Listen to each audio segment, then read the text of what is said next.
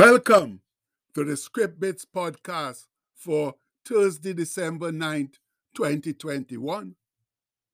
Our bit today is taken from Isaiah 59, verse 2, which says, "But your iniquities have separated between you and your God, and your sins have hid his face from you, that he will not hear." Well, onward and upward, my fellow saints, on this cold, damp, and snowy Thursday in the early days of Advent, that time of waiting and watching for our Lord and Savior Jesus to appear at that joyful time of celebration we call Christmas. And we might have a somewhat better time this year than we did last year, when the COVID-19 virus obliterated much of everything and every pleasure. But it's still far from what we used to consider normal. Oh yes, there are decorations, lights, food shopping, gift buying, and such. But underneath it all, COVID and its variants are still kicking up a mighty storm. And we still need to be very concerned about what's happening in our own backyard as well as our world, since there's really no good news to report. Numbers are up all over, and the dissension with the vaccine, and if the virus is real, and the numerous other problems seems to be increasing rather than decreasing. So friends, this morning I have a little bit of info to share with us from a wonderful source, a magnificent tome of enduring wisdom and vision, re national corruption and consequent suffering. And I know we all agree that there's way too much corruption and suffering in our world. But why is that? The word says, "Behold, the Lord's hand is not shortened that it cannot save, neither his ear heavy that it cannot hear. But your iniquities have separated between you and your God, and your sins have hid his face from you, that he will not hear. For your hands are defiled with blood, and your fingers with iniquity. Your lips have spoken lies, your tongue hath muttered perverseness. None calleth for justice, nor any pleaded for truth. They trust in vanity, that's empty words, and speak lies. They conceive mischief, that's trouble or evil, and bring forth iniquity." And we find that in Isaiah 59, 1-4. And just like it was back in Israel, in those corrupt, sinful, and disobedient days, the same it is today in our supposed more enlightened time. There's not one act named above there of which our world is not also guilty of, just like Israel was back in olden times.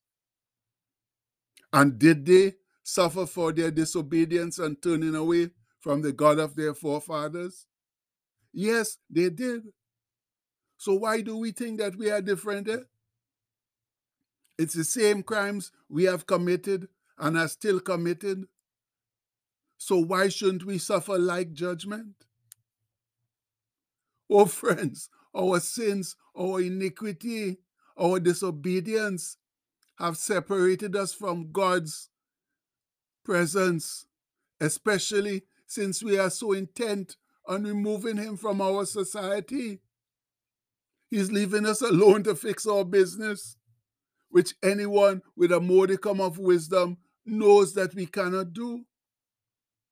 Now, listen further to the good book, as it describes our pagan society in lurid and vivid detail. It says, "Their feet run to evil, and they make haste to shed innocent blood. Their thoughts are thoughts of iniquity. Wasting and destruction are in their paths. The way of peace they know not, and there is no judgment, that's justice, in their goings or their tracks. They have made themselves crooked paths, and whosoever goeth therein shall not know peace. And that comes from Isaiah 59, 7 to 8. Yes, my fellow believers, we could not write a more accurate description of our ineffective, immoral, and ungodly society right now. It's a total mess. No peace, no justice, only crookedness and corruption, violence and evil doing. And I don't know of another time in history when innocent blood has been shed so easily and in such alarming amounts as we are currently doing in what is essentially a time of peace. So it's no coincidence that the good book continues. Therefore is judgment, that's justice, far from us. Neither does justice, that's righteousness, overtake us. We wait for light, but behold obscurity or darkness. For brightness, but we walk in darkness or gloom. We grope for the wall like the blind, and we grope as if we had no eyes. We stumble at noonday as in the night. We are in desolate places as dead men. We roar all or growl like bears, and mourn sore, that's mourn sadly like doves. We look for judgment or justice, but there is none, for salvation, but it is far off from us. And that comes from Isaiah 59, 9 to 11.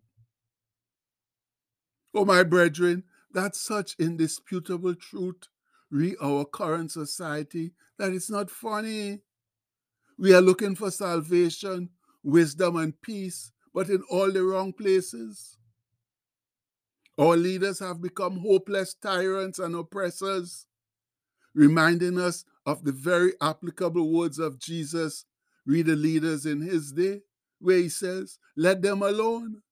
They be blind leaders of the blind. And if the blind lead the blind, both shall fall into the ditch. And that's taken from Matthew 15, 14. No wonder our world is quickly going to hell in a handbasket with the poor quality of leadership we currently have. And please don't go blaming the secular world for all of our problems. No? The body of Christ, his church, is also guilty of a lot of those sins and transgressions. We are supposed to be one body sharing the love and salvation of Christ. But instead, we are an ever-growing separatist body of denominations, cliques, and cults, all spewing our own divergent and disparate versions of God's word and his salvation. As Brother Paul wrote to Timothy, read the end times, he says, for men shall be lovers of their own selves, covetous or money lovers, boasters, proud, blasphemers, disobedient to parents, unthankful, unholy, without natural affection, truce breakers, that's irreconcilable, false accusers or slanderers, incontinent or without self-control, fierce, and that's brutal, despisers of those that are good, traitors, heady or reckless, high-minded or haughty, lovers of pleasures more than or rather than lovers of God, having a form of godliness but denying the power thereof. From such turn away. And that comes from 2 Timothy 3, verses 2 to 5. Army people, all those ungodly and sinful traits are very prevalent in our current society. Even many of the supposed religious have mere religion and no real spiritual life. So why are we surprised at the sad and sorry state we are in? And if Christ's church does not stand up strong and courageous and try to counteract them, then our world will just naturally fall to pieces. More likely than not, implode from the hatred and evil currently existing deep within its soul and heart. But you know what, friends? Good news. It's not too late.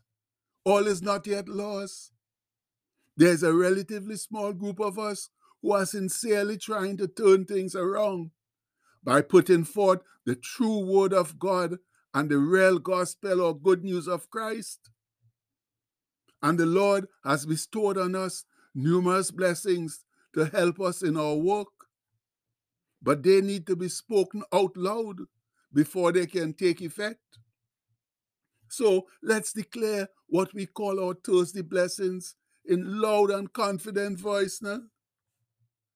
I declare that I am blessed with God's supernatural wisdom and receive clear direction for my life. I declare today that I am blessed with creativity, courage, talent, and abundance. I am blessed with a strong will, self-control, and self-discipline. I am blessed with a great family, good friends, good health, faith, favor, and fulfillment. I'm blessed with success, supernatural strength, promotion, and divine protection. I'm blessed with a compassionate heart and a positive outlook on life. I declare that any curse or negative word that's ever been spoken over me is broken right now in the name of Jesus. I declare that everything I put my hands to will prosper and succeed. I declare it today and every day. Amen. Now, my people, let's get out into the evil and ungodly world and do our God-given tasks now, sharing the word of God and those many blessings, just as generously as the Lord shared them with us. Much love. And the postscript for today says, the antidote to evil in the world, the church, yes, Christ's body of faithful believers. Yes, friends, that's what we're supposed to be, the antidote to evil. But the problem is many of us are encouraging the evil rather than trying to stop it. So please, let's stop doing that now. Let's do what we're supposed to do. Live for Jesus, do the right things. And we pray all of that in his mighty name. Amen. Please have a blessed day, my people. Much love.